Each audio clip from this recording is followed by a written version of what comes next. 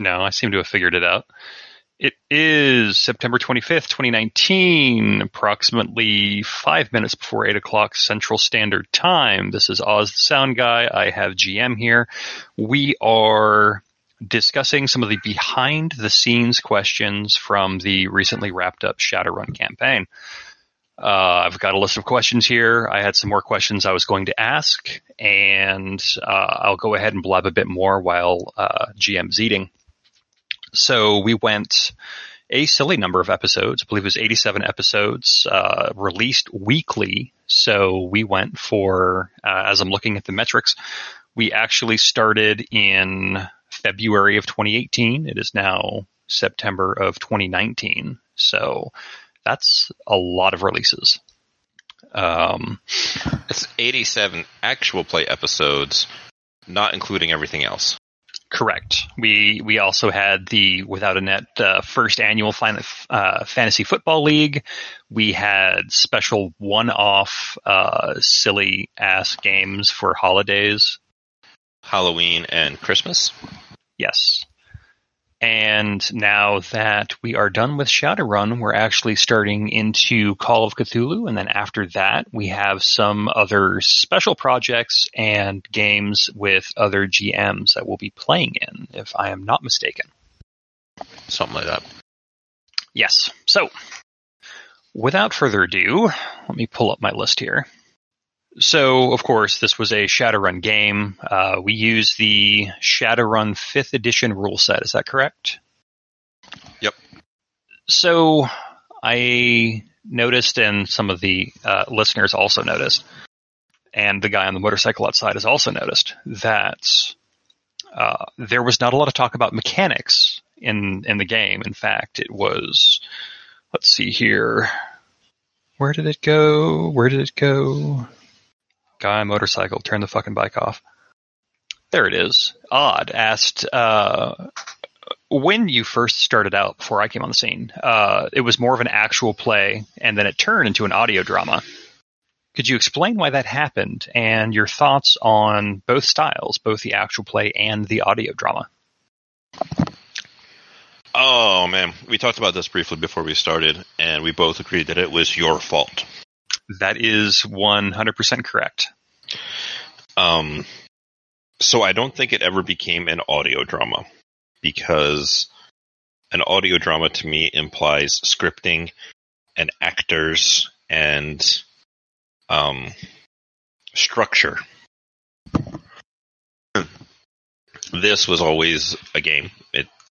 It's just that I took a lot of the mechanical stuff out for various reasons. One of which is I wanted it to be approachable. I listen to a bunch of not audio dramas. I listen to a few audio dramas. I listen to a bunch of actual plays. And sometimes you're sitting there listening to them and they're like, oh, well, roll to attack. I'm like, okay, cool. And it's like, all right, I got this many agilities, this many dice. I get +2 from this, and then somebody will chime in with like, oh, I'm flanking, so you get advantage. And then somebody will be like, oh, well, you're blinded. And there's just like that one attack, instead of being snappy and coming out, all of a sudden takes 2 to 3 minutes per attack. And there's a lot of different things to be discussed, especially in Shadowrun, where different mechanics are going to come up all the time. There'll be teamwork tests, there'll be light and vision modifiers, and all of that stuff. The other side of it is I wanted I do things differently than many other GMs probably. For example, I never stopped to penalize my players for what I consider dumb negative dice pool modifiers unless I'm trying to build tension in a scene. So when you go to shoot somebody, just go ahead and roll your shooting dice pool. You can look at your sheet, you've rolled it a million times, you know what it is.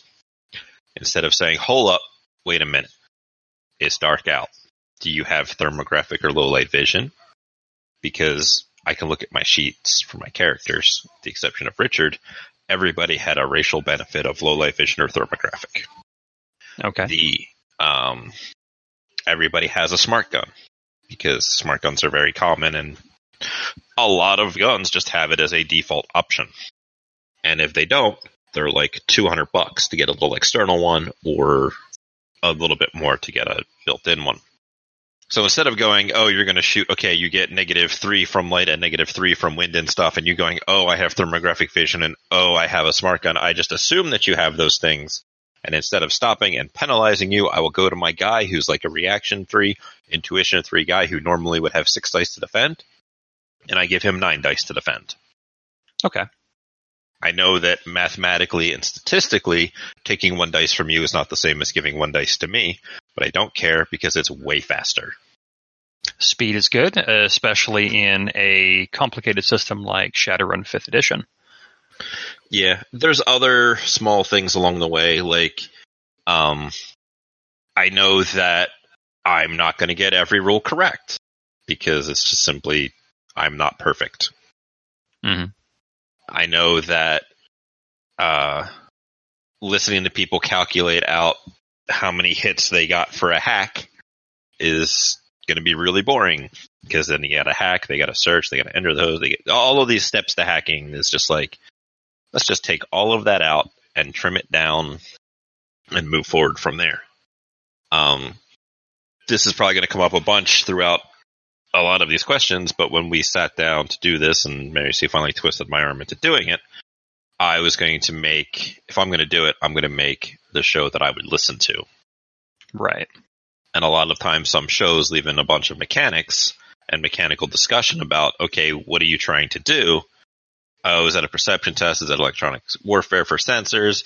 Is that a judge intentions or some kind of knowledge? It's just the 3-minute debate per dice roll is completely unnecessary. But if you wish to listen to it, there is the Patreon, which you have all of the raw episodes with all of that stuff in there for those of you that like it. Okay. So then, what do you think that certain systems actually lend themselves well to actual plays? I realized that I only half answered that question because I blamed you and then moved on to the mechanic stuff. Which is fine. Let me go back to clarify what I mean by when I blame Oz. Okay. So when we started, it got 1 audio editing pass. And I might miss a thing here or there. I might decide to leave something in and not, like if I take two bits of somebody talking, I may take some stuff out in the middle where they were like, all right, let me get my thing, and then delete that so that it shortens down. And then the words might not flow naturally from one sentence to the other because I didn't go back and check it, or I missed it, or any number of things. When the barbecue episode happened and Oz was willing to take on the sound effects and additional passes, it had more than doubled the amount of editing time that the end result got. So it got a pass from me where I took out large sections of silence, I took out clickety-clack keyboards, I took out or fixed people talking over each other, or a lot of the that you'll hear sometimes from that you're hearing right now as I talk, and I'll stop for breath for a moment every once in a while. So then I would take it and I give it to Oz, and then he would do stuff, and I'm sure some of those things that I left in by accident, he would pick up and just delete out. I find it impossible to believe that he did 40 episodes and didn't delete anything. That is correct. It is impossible. And then I think one of the things that really sets audio dramas apart is that they don't, they always have something important going on with the sound, not just like the talking and the words of the people, but the background. There's always some kind of music, or there's some footsteps underneath, or gunshots, or sometimes the absence of sound suddenly draws your attention because this thing that you're hearing in the background is no longer there. And then it's like, wait, what's going on? So I think it's not my fault, but the adding of an additional set of eyes and ears and the extra effort being put in, I think, took it from just being an actual play and pushing it up to where it sounds more like an audio drama. So you're basically calling this a hybrid between an actual play. It's a dramatic actual play. I guess that's another thing I could also blame it on. In the beginning, we had an idea of where the story was going to go. We didn't know how it was going to get there. So we're playing, and then the longer it goes on, when we start to get more comfortable with each other and with our characters and where the story's going, and we talk about different things, stuff like the team infighting, the mentor spirit stuff with Boz. Like, I went and I grabbed 2 other people because, I'm sure I've said this before, watching me have a puppet show is not interesting, right? Like, I can sit here and try and argue with myself as 2 different mentor spirit NPCs to try and convince Boz to do it, but that doesn't get us anywhere because it's still just me interacting with one player. Where I told Wolf and Dog, I was like, look, here's the idea of how I have to introduce the 2 of you and to set the scene and the stage, and after that, do whatever you want. You're super powerful magical creatures. You have control over the landscape because it's not really going to be real. You know who Boz is. You know who each other are. Like, work it out. And whatever Boz decides, that's it. And then I did the same thing when I brought in Howard, because having me there as the NPC, well, it's weird for me I wouldn't have been as active as Grift was, because you don't want the NPC to solve the run for you, because clearly he knows more because he's in my head. Whereas bringing Grift in is like, yo, here's a real person playing this character. He doesn't know any more than you do. You know, he's going to have his own experience, and he knew coming into it that he was probably going to end up dead in a ditch somewhere. But in a normal actual play, I don't think I've listened to any that have brought in other people for any reason other than just like hey, here's a guest player person, yay, fun, that actually had like super impactful aspects of the story. Right. Okay. So I think that's all I got this time. I'm just going to get another bite of my food here. There you go. All right. So I will disagree a bit about the audio drama. I mean, I get it that, you know, this was an actual play. This was a team of people. You had a general outline, and then you barely followed any of it, which was awesome. I think that once I came on the scene, and I'm going to step back and be my humble self, everybody started acting in a much more dramatic manner once they knew that somebody was doing that second pass and was able to add extra pizzazz to the actions that they were doing. I noticed that, you know, when you're giving me the recording so I can do my pass on it, you guys are saying, oh, hey, can you put this here? And they're describing in detail the stuff that they're doing. Like when Howard got his brains ventilated. I mean, that was evocative. And so adding the sound to that, it was very dramatic. It was a dramatic actual play. I see what you mentioned there. It was a lot of moving parts that I don't think we can really point to a singular thing, but we can all point to kind of a singular moment. And it was right around that barbecue episode timeline where it's like, hey, this is going to get more effort put in on the production side. And then maybe they did it intentionally. Maybe they did it subconsciously. Maybe we're all hallucinating. That could be. So I guess, did talking with the listeners of the podcast influence the story at all? I don't think I can give an honest answer to that because I had very little influence over where the story was going. So that would be a question I would ask the players, so to speak. Yeah. I do recall, I don't remember the specifics, but I do recall at least 1 or 2 times somebody said something in one of the non-cast said something in the Discord that I was like, oh, that's a good idea, and I stole it. I don't remember what it was because this was maybe a year ago now, but I remember that somebody said something like, oh, that's a good idea. I don't remember if it was something that like had been recorded at that point that was something that was coming up in the backlog, or if it was something that I was like, no, I'm just going to steal this for the future. Okay. All right, so we've done a bit of the overarching stuff here. Let's get a little bit more specific about mechanics. So you had essentially 6 players across this whole thing. I guess maybe 6.5 if we count Grift. So how much of their character sheets, like how much karma did they get from the start of the podcast, not the prequels, but the actual first episode, from the first gunshot to the last gunshot? What was the payout? So that's a curious question that I don't have an exact answer to. This is why I told you should have studied. So here's what I do have. I have their character sheets, right? Right. And I'm looking at their character sheets that they have. Let me clarify that. On the Roll20 page, there is just a forum post for them to put a link to a Google Drive of their character sheets so that they're there for easy access. With the idea being that when they update their sheet and they save over the previous place they had the PDF, that Google Drive will automatically update it and it'll be there for consistent use. As I look here, I will see that this most recent one from one player that I won't dime out was last updated. They have a bunch of links of the different character sheets. Last updated September 21st, 2018. Oh, Jesus Christ.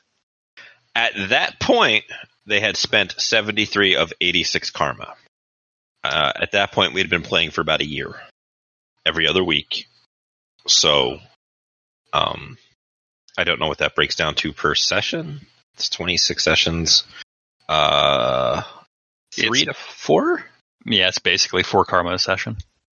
Now, there is some other things in there.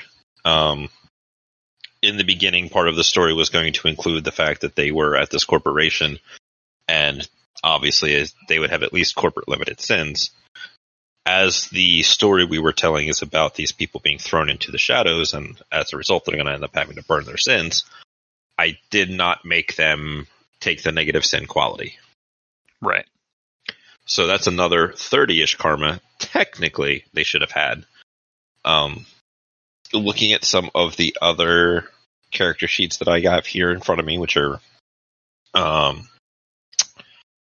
obviously not current. Obviously. Because this person has 33 career karma. This person has 0. This person has 30. This person has... Where's that? 24. And this person has 86. Or I guess that obviously is... yeah. All right. So... I want to say by the time we got to the end, I'd probably given them about 150. Okay. I do also, in Mary Sue's case, since I sprung the Drake thing on her, I did not charge her the double cost that it was, the 150 or whatever insane amount of karma that would have cost. Because I'm a bad person, and if she had to buy it off, she wouldn't have done stuff with it. And I wanted to make her life miserable as per her request. And you did accomplish that. Man, that's just... I love players. Players are great. They keep their sheets updated. They know everything that's going on. It's amazing. How about cash payouts? Well, this is probably going to be still a shitty question, but I have even less of a reliable answer for that one because people have actually spent their cash. Sure. Well, I mean, you can. How many runs, actual runs, did they do in 2 years? Was the bike job, the auction job, the train job, the Tactical Imperium job, the bug job? Is that it? What about the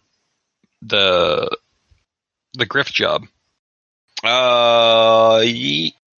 Yeah. No. Okay. So 6. 6 jobs, yeah. 6 jobs in a year and a half, technically. Because then there was also the one prologue job where they had to get the animals, the repossession job, and the the investigate themselves get Michael out / job. So theoretically, 8 jobs in 18 months, which leaves about that would have been 2 months and change for a job. That would have been 18 over 2 years because the prologue stuff was since September. Okay, so yeah, you're basically saying it is about 3 recordings to finish a job. But I mean, all told, 8 jobs. You should remember some of these payouts. I mean, you would think that, but I don't. Did you not also say that you were going to write these jobs out for people at a future date, a near future date? In a slow sequential process, yes. And the first one didn't involve paying them any new yen, so I'm fine. Okay, well, that one's easy. And besides, it's saved for posterity forever. Mm-hmm. And I think I can get Mary Sue's Hero Lab thing, which will have the journal updated. I just don't think the PDF that she uploaded got updated. Right. I know that a couple of times I gave them like 30,000 new yen. I had a epiphany during the course of this campaign. It was when Mary Sue strong-armed Morgana into getting more money. One of my favorite moments. Yeah, because I wasn't expecting it. And it was like, wait, what? And then Morgana obviously wasn't expecting it, because who expects these nobodies to just like, oh, you said get you at least 2, I got you 2, what about this third one? And it's like, this bitch. Money doesn't mean anything to me. I have infinite amounts of new that I can give out at any point in time, right? Right. My bad guys have probably as much money as they'll need to do whatever it is they need to do. But what I do get for my money is story hooks. And giving them that interaction for that extra 20,000 new yen was very much worth it, because it set a standard for their relationship. I also think that was the seminal moment where Mary Sue and Morgana had that antagonistic relationship. I think that was the moment that Mary Sue was like, I'm going to kill this bitch later. You would have to ask her that when that moment came along. I did. She didn't remember. She didn't remember why she hated Morgana, and then I remembered the auction job. But I didn't actually tell her about that. So when she listens to this, she'll probably message me and say, "Oh yeah." Listen. Well, they all said that they were going to listen now that it's done. I believe them. I trust the players. I know that Mary Sue's player has said on at least one occasion that she hates how I play female NPCs. Well, yeah, she said that in recording. So I think that was player slipping through into character, and the player hating her based purely upon me, not anything that Morgana actually did against Mary Sue. Because, let's face it, she didn't do anything to her.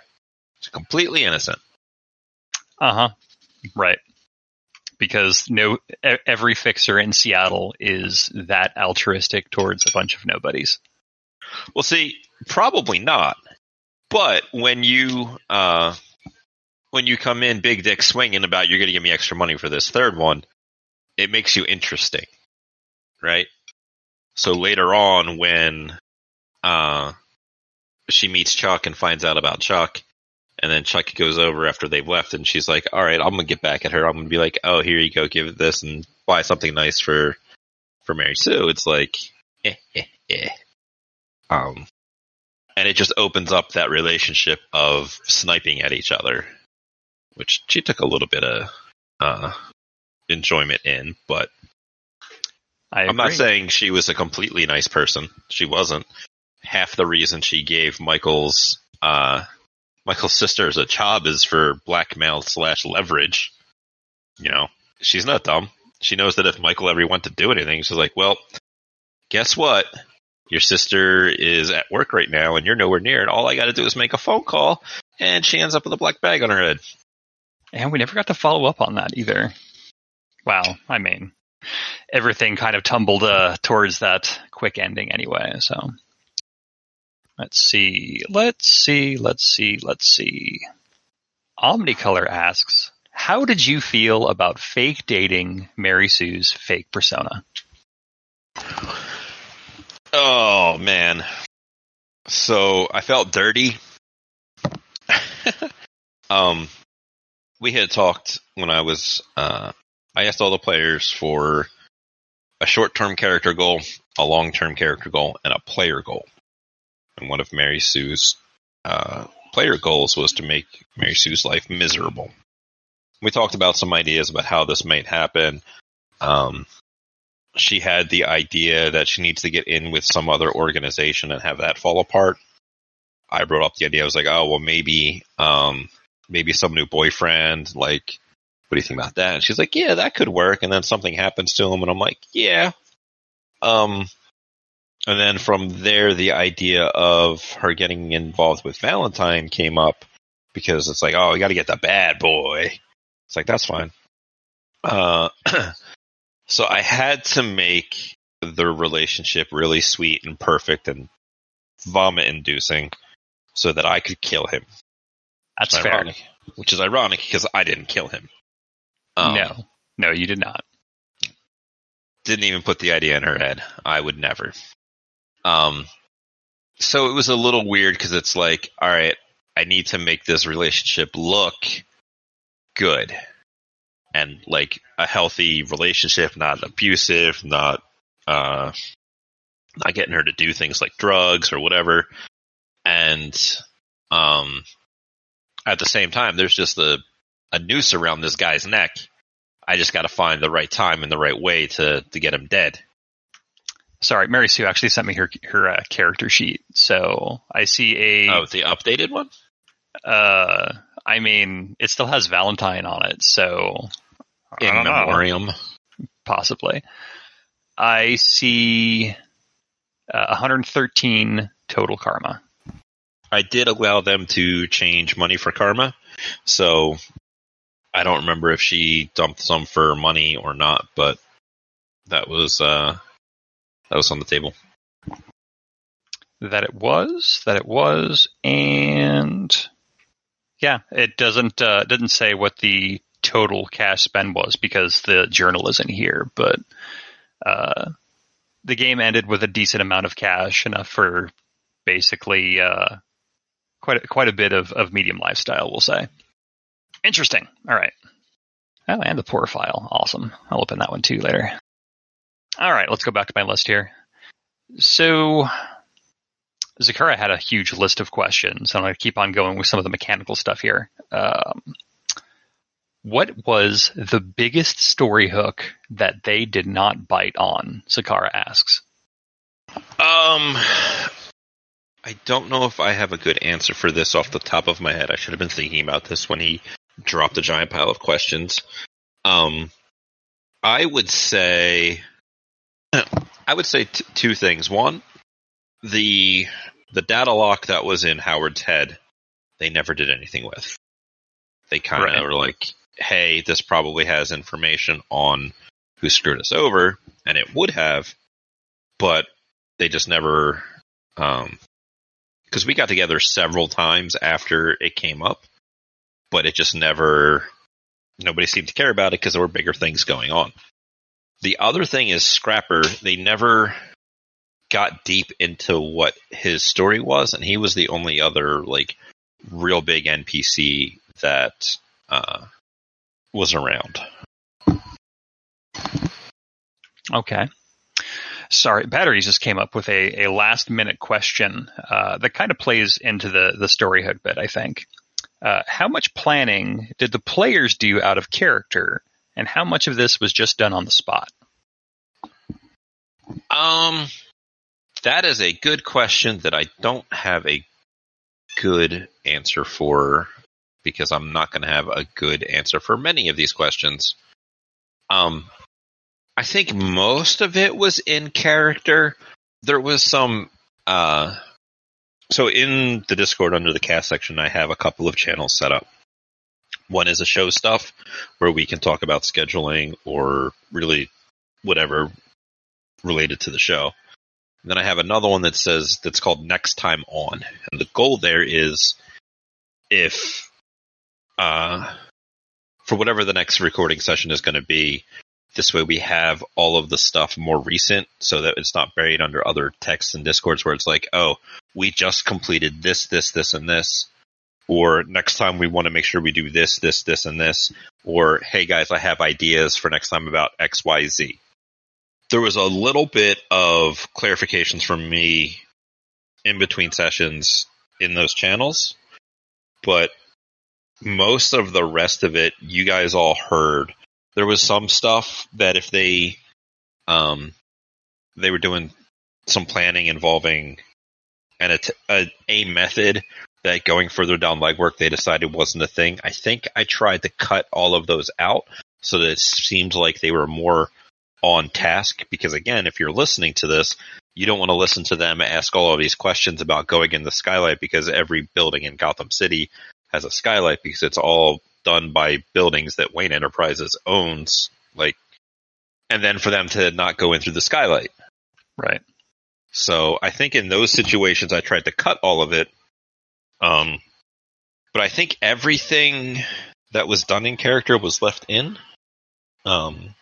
At least between the different players. Obviously stuff with me is not necessarily done in character, but right. Most of it. Okay. With a shaky question mark on the end. That's fair. So building off of that a bit then, there was, stuff was planned, stuff wasn't planned, stuff was in character. Is there anything you regret story-wise that happened or didn't happen during this campaign? I don't think so. I've made mention that this isn't really my story. This is a lot that the players had control of.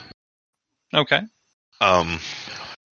So I was really just here to manipulate certain things and push things along in certain directions. And I said it in the other recording that I really should release. I like to GM via chemistry and put two elements together and see what happens. So when RC asks me if I want to play a racist Southern lady as his mama, I was like, yeah, this would be hilarious because you're the only human on the team.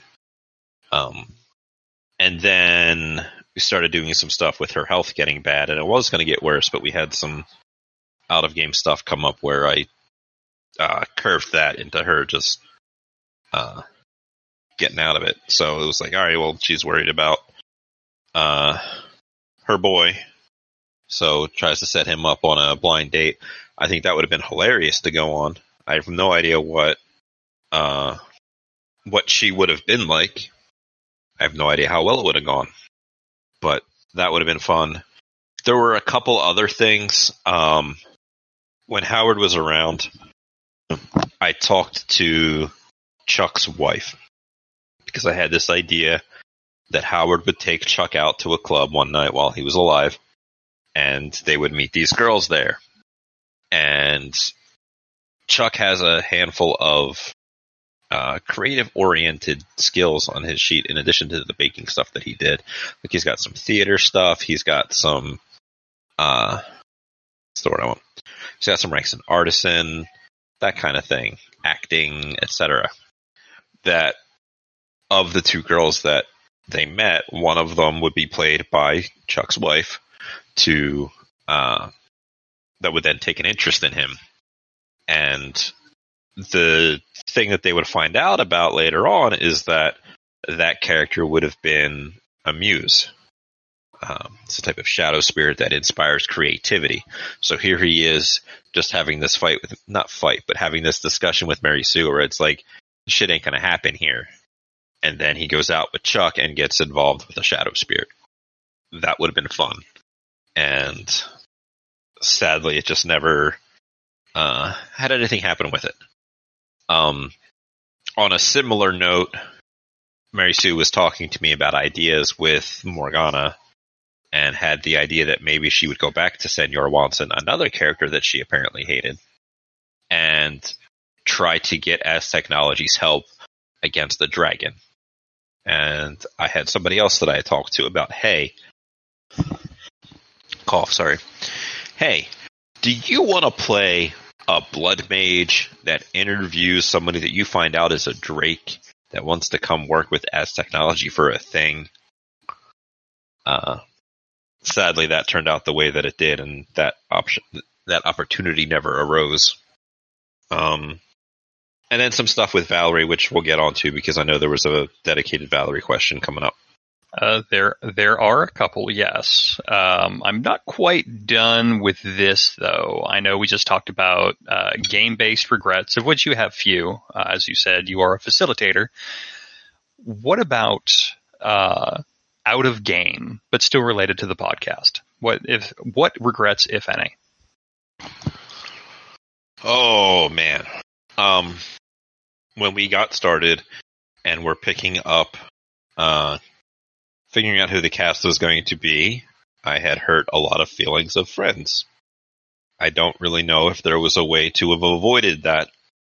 And there's nothing I can really say further more than just continuing to apologize about it.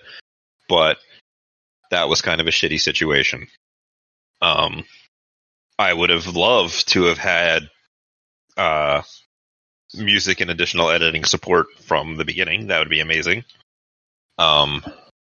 I don't think there's anything specifically else. Having some kind of idea on how to do audio editing beforehand would have been nice. But that's all right. Right? Because I have a YouTube channel with a whole bunch of recordings on there. I could have ripped any one of them down, and I could have started messing with it before the podcast got started, but I didn't. Instead, I started with where we started with.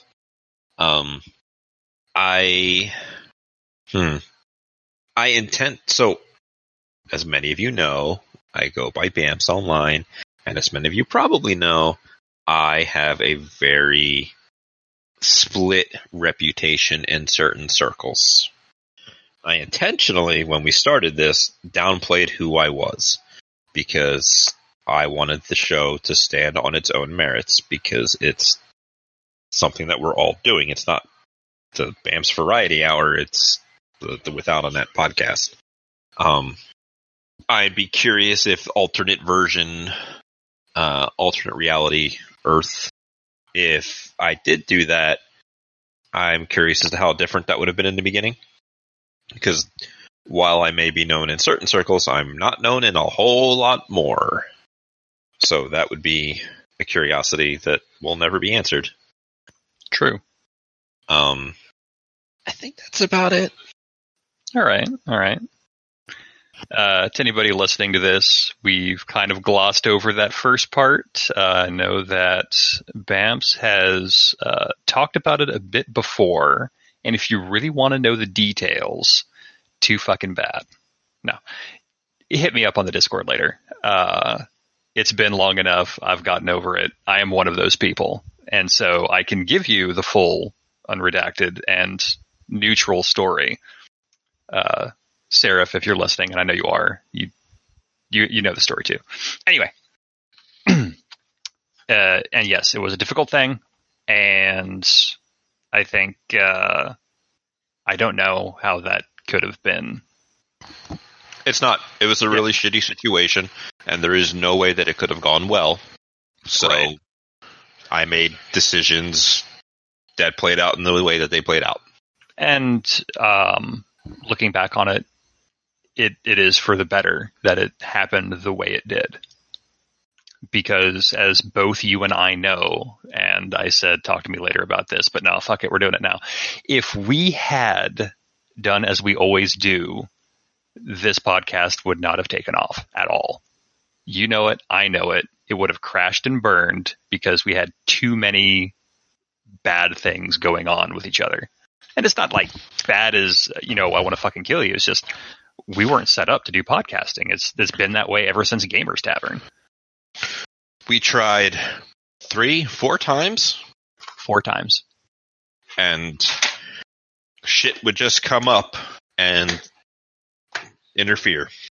Every time. But this actually worked. And I think if I was to ask you the question, I think I already know the answer, so I'll ask it anyway. Is that where your consistency comes from in releases and in recordings? My consistency, I believe, comes from the fact that, again, if I'm going to do this, I'm going to do it in the way that it will be a show that I would listen to. So that's why I cheated a lot. Cheated?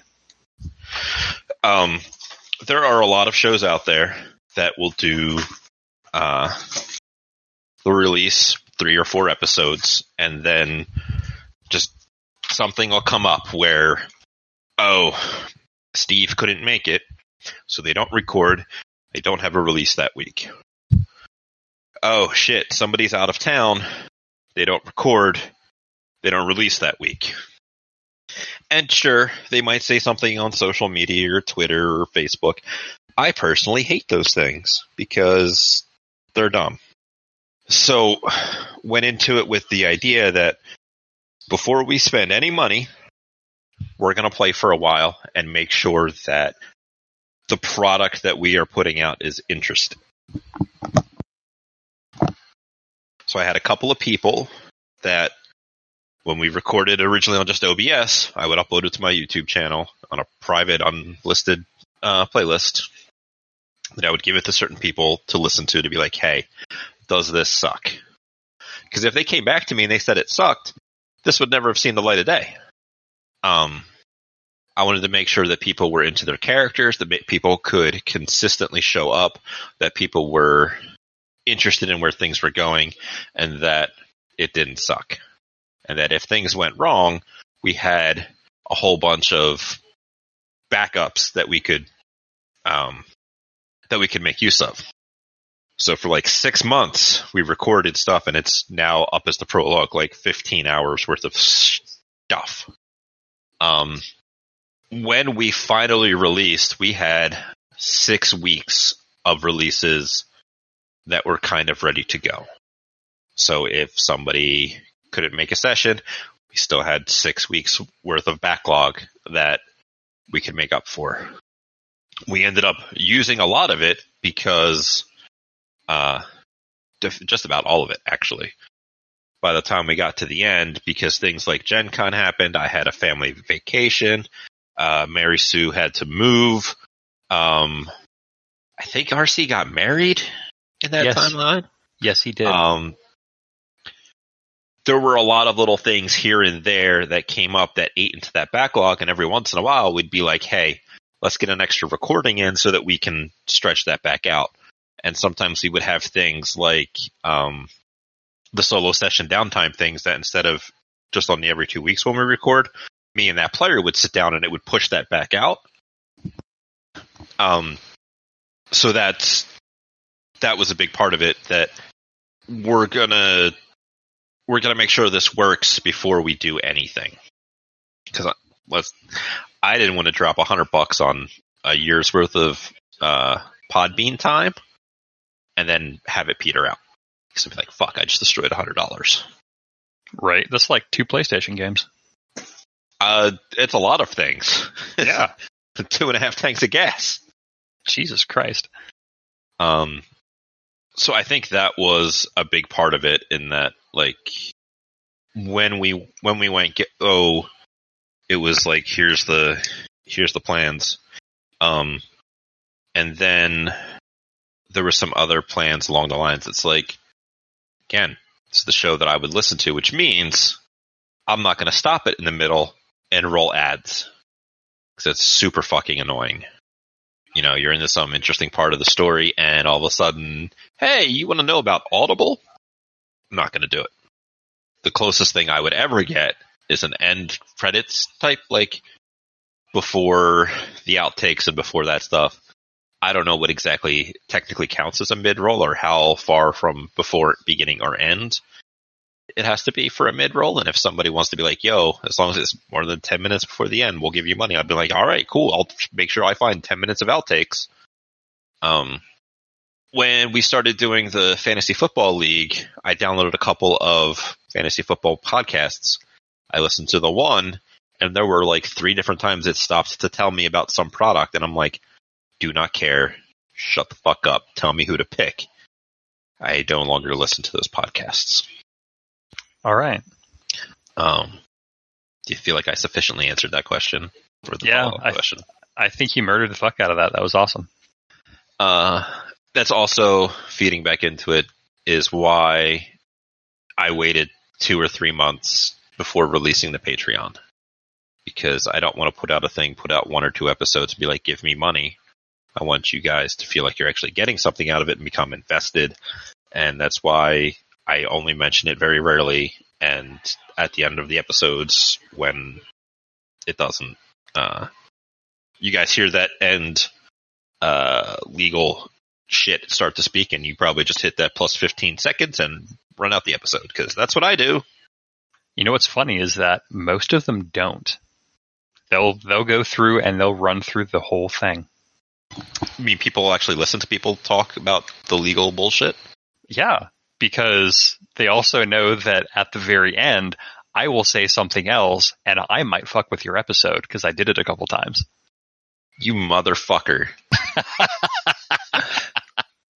You know that I never listen to them after the fact. It's my one weakness. I know. That's why we did the Call of Cthulhu teaser special when you sent me the episode, and we had just the one track. I don't know what happened to that one. I think I do know what happened to that one. I think that the only thing I think that could happen is if I had all of the tracks open in Audacity and I only had the one selected when I hit export and only exported that one. So when I do export, I don't have anything selected and it exports everything. It mixes everything that's on there. But if you have any of them muted, it leaves it alone. So if you had one on solo, that's the one that's going to get exported.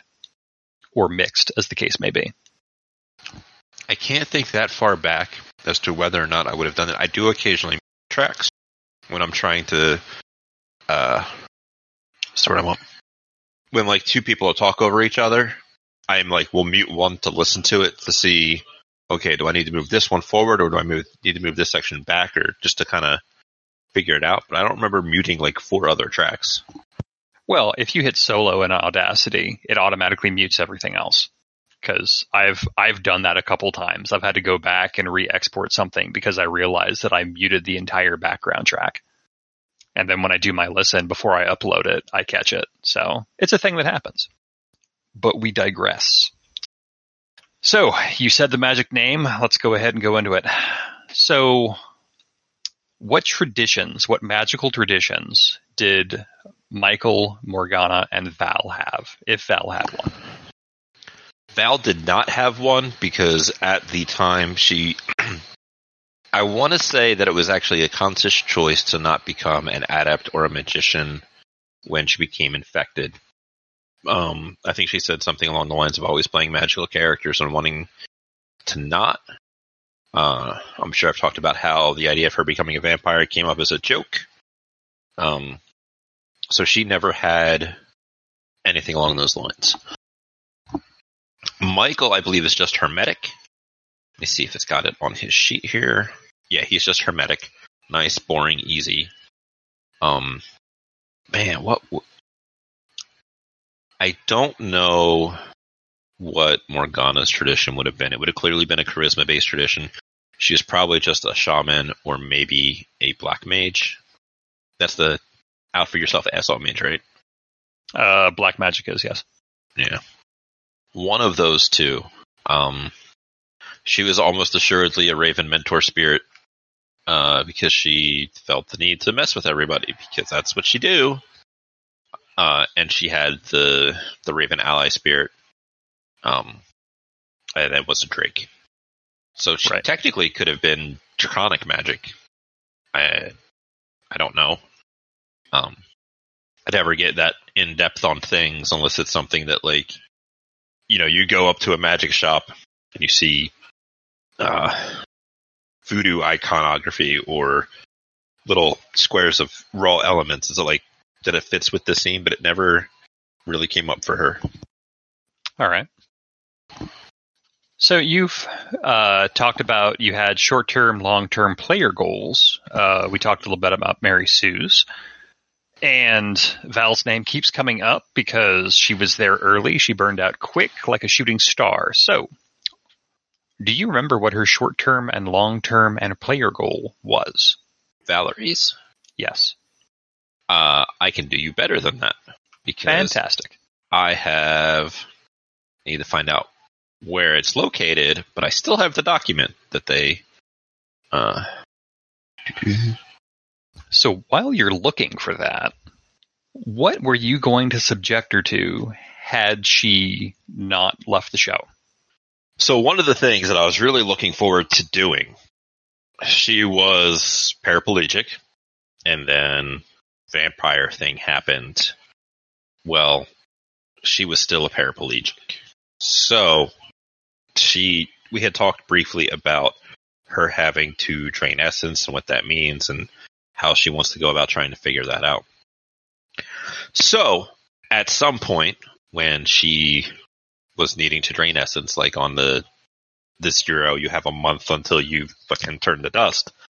Her legs were going to give out on her because the virus was no longer able to sustain the patchwork job that it was doing, holding her legs together. You know, they're going to find some dramatic moment, and they were just going to give out. And then, you know, some stuff would happen, and she would be able to walk again, as, you know. But it's kind of like, I'm trying to think of a good example. I guess like when your foot's asleep, and you take that first step, and it's like, oh, shit. Kind of like that, only both legs at the same time. There was going to be some attention from Evo because a Evo executive was murdered, and he was a vampire. And it just so happens to be that they might find out that one of the people that worked there that no longer exists is also a vampire. So they were going to be like, yo, what do you know about the death of this executive? Which I'm sure wouldn't be awkward at all. No, not at all. There would have been more with Dr. Good, obviously, which he's just wonderful. He's a nice, helpful person. As all your NPCs are. I fully enjoyed being super creepy with him. I think that's really it. She didn't have any family to super fuck with. God forbid. She had that, I don't remember his name, but she had that friend that she played online games with that was eventually going to come to Seattle and attempt to meet up with her. As they do. Because they do. And that was going to put her in an awkward situation because, you know, I can't go out during the day. So this is weird. All right, yeah. I'm looking at the sheet that you sent me. I see short-term goals, vampire stuff, cop contacts, long-term. There's a lot of vampire stuff here. So this it came up as a joke, and she kind of built on that. I see. So how early on did that come up as a joke, or did it hit right when you did that run? So in the prologue, they find out that the test subject that they have that they're doing stuff with was a vampire. And it was after that, or I don't think it was called on recording. I think it was something that we talked about in the Discord chat. It was like, oh, hey, you know, just saying, vampirism probably cure your paraplegicness. And then I got some laughs, and then we talked about it a little bit more, and she was into it. She even bought little plastic fangs, which you can hear if you're looking for it. When she talks in character, she pops in these plastic fangs, gives her a little bit of a lisp, which is hilarious and wonderful. All right, let's see. I think we're getting close on time, so I guess I'm going to go ahead and I'll just throw lightning round. Yes, I kind of what I'm thinking. All right, so if you had to make everyone switch character sheets, who do you think would do the best with another role? Oh man, of the 5 of them, I would put it on Chuck because Chuck runs a bunch of games. So I think he could do it. He was also the person that had to come up with a character to fit in with the group. A close second would probably be Mary Sue. All right. Which run was your favorite? The bug run. Absolutely. I was really hoping I was hoping they would go to infiltrate it, preferably with Mary Sue just doing a social thing, and it would get fucked up because clearly it's going to get fucked up because you go in and all of a sudden, oh shit, you find out that there's bugs. Then I wanted them to capture her and turn her into a bug and release her back to her friends. How come you didn't try to kill the players more? I had a conversation with this in the Tactical Imperium job when they went down into the basement and the three of them were hiding in that room where one of the players was like, I think we could have taken him. I'm like, I don't know necessarily know. It came down to an edge roll where I had enough thoughts in my head. Like, alerts were triggered on that second floor. The security guys didn't see anything from the cameras on the third floor, and stuff was being messed with on second floor and higher. So when that response, or not necessarily the response team, but when those security guys were coming down to clear the rooms, got to the second floor, and were looking around, they know that the third floor is a generator and some super locked door that nobody was messing with, and this drone was missing. And then Chuck was setting up stuff elsewhere. So it's like, all right, do we split our security group and go down, or do we go? Do we split it and go a little bit down and a little bit up? What could possibly go wrong if they go down? Because they had enough successes on their edge test, they were like, skip it. We need to go upstairs and figure out what's going on. Had that, had that roll gone the opposite direction, I don't think I see a way that the three of them get out of that small enclosed room alive or free. You'd be staring down 3 initiative dice guys with like 25 soak and probably like 16 dice to shoot. And you have Richard without a gun. You have Michael, who's sure he's magic and can try to like fireball them or something. I don't remember what his spell list was at the time. But like, they're going to flashbang you. They're going to use advanced security tactics on you. They just got lucky in that situation. I don't think I necessarily pulled too many punches. I open roll everything so they all see what's going on. There was one time in the Tactical Imperium job again where Mary Sue confronts a human resources person, and she lies about the guy at the coffee shop. Well, I gave the HR person bonus dice, and she won that roll. But she got bonus dice because she was going to go and talk to the person that Mary Sue just was like, yo, he was an asshole, to get his side of the story. So it was like a teamwork test to resist it.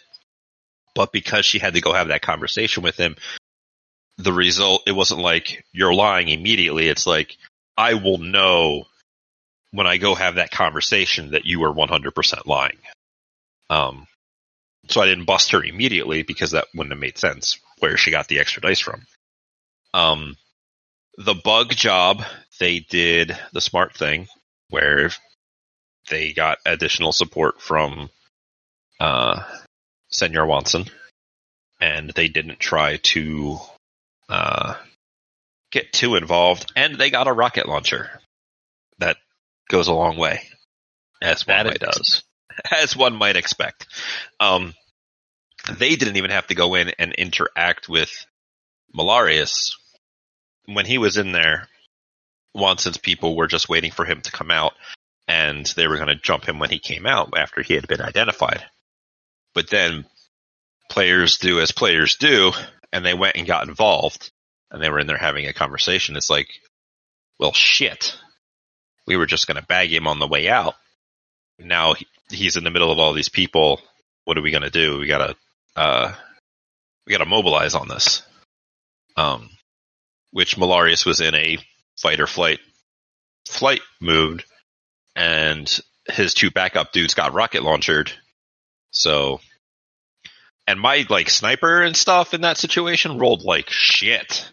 If you listen to the raw version, it's like, nope, he misses. Nope, he misses. So I wouldn't say necessarily that I tried to go easy on them, but at key moments, the dice were with them or against me. All right. Okay, we've hit the end of the hour, but I will ask one more question. It was actually the first question I got on this list. what was your favorite thing in this entire campaign that nobody caught? Man. There were a couple of little things, like Scrapper getting stuff from Verdant Acres. They eventually found out what the weird smell was at Morgana's. I don't think I have a favorite thing that they didn't catch, because like those are things that they didn't catch, but they're like not sequential things. That I think the answer I have is not directly from the campaign. When we did the audition game, we recorded. It's up on the Patreon for any amount of money that you put up. I did a run that I had done before, where they had to go and get this corp kid off of college and bring him to California. And at the end, I revealed to them that the entire run was based off of the Fresh Prince of Bel-Air, because the corp kid at college got into a fight over basketball, and his rich parents decided that they didn't want him in Seattle anymore, and that he was going to be moving to Bel-Air with his auntie and uncle. Nice. They didn't want it to make a splash in the news, so they hired some deniable assets to do it on the down low. How many more you got? That's it. Like I said, we hit the hour. There are some questions that were here that you kind of answered during this thing. There may have been one or two that I skipped. If so, I'm sorry to the people who asked. Once again, I am Oz, the sound guy. I am here with Bamps, the GM for Without a Net. We just wrapped up the Shadowrun campaign. Stay tuned for the upcoming Call of Cthulhu mini campaign. We also have some other stuff coming down the pipe. Thank you all for listening for the past 87 episodes plus bonuses. And go for it. I got a quick thing, because there was somebody that added, one of our patrons added some quick questions to the end of the thing from the other thing that we did, the cast interview one. Yes.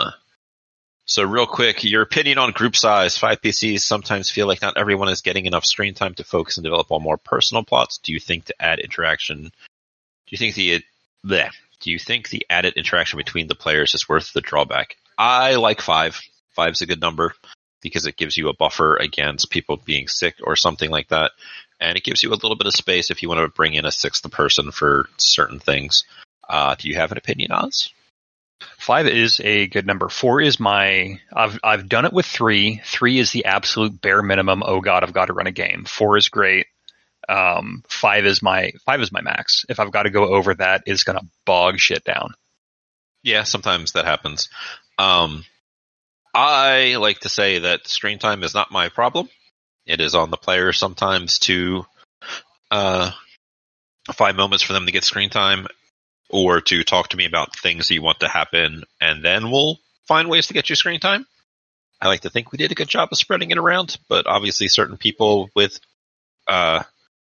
beefs with other characters for no reason generate more screen time and more impactful effects.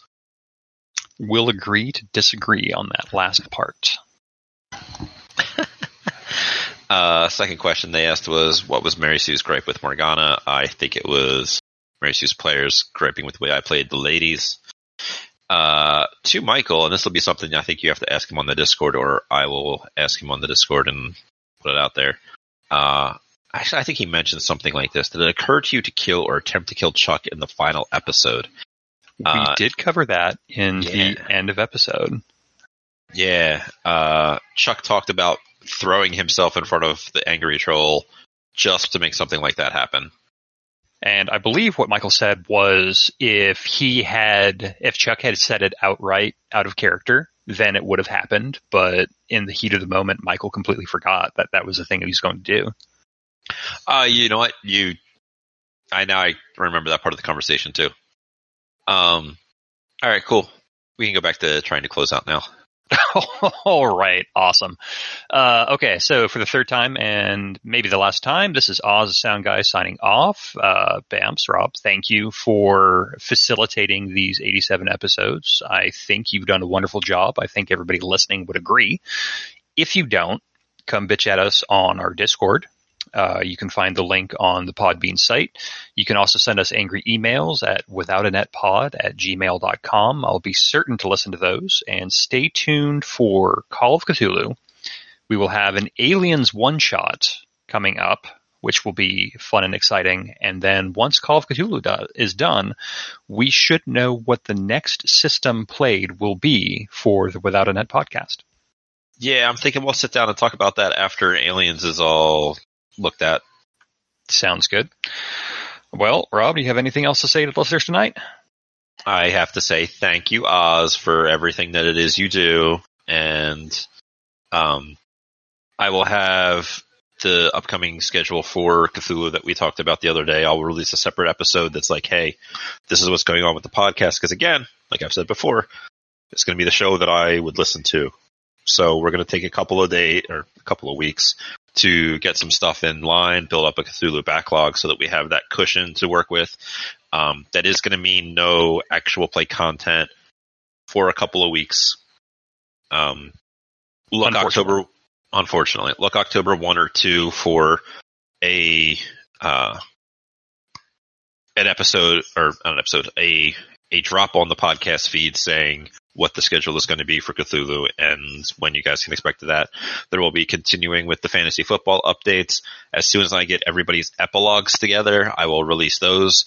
I will throw in a couple of NPCs in there. The ones on the top of my head, obviously, are Morgana, Scrapper, Margaret. If there's a specific NPC outside of those three that you are curious about, hit me on the Discord and I'll see if I can put together some kind of idea for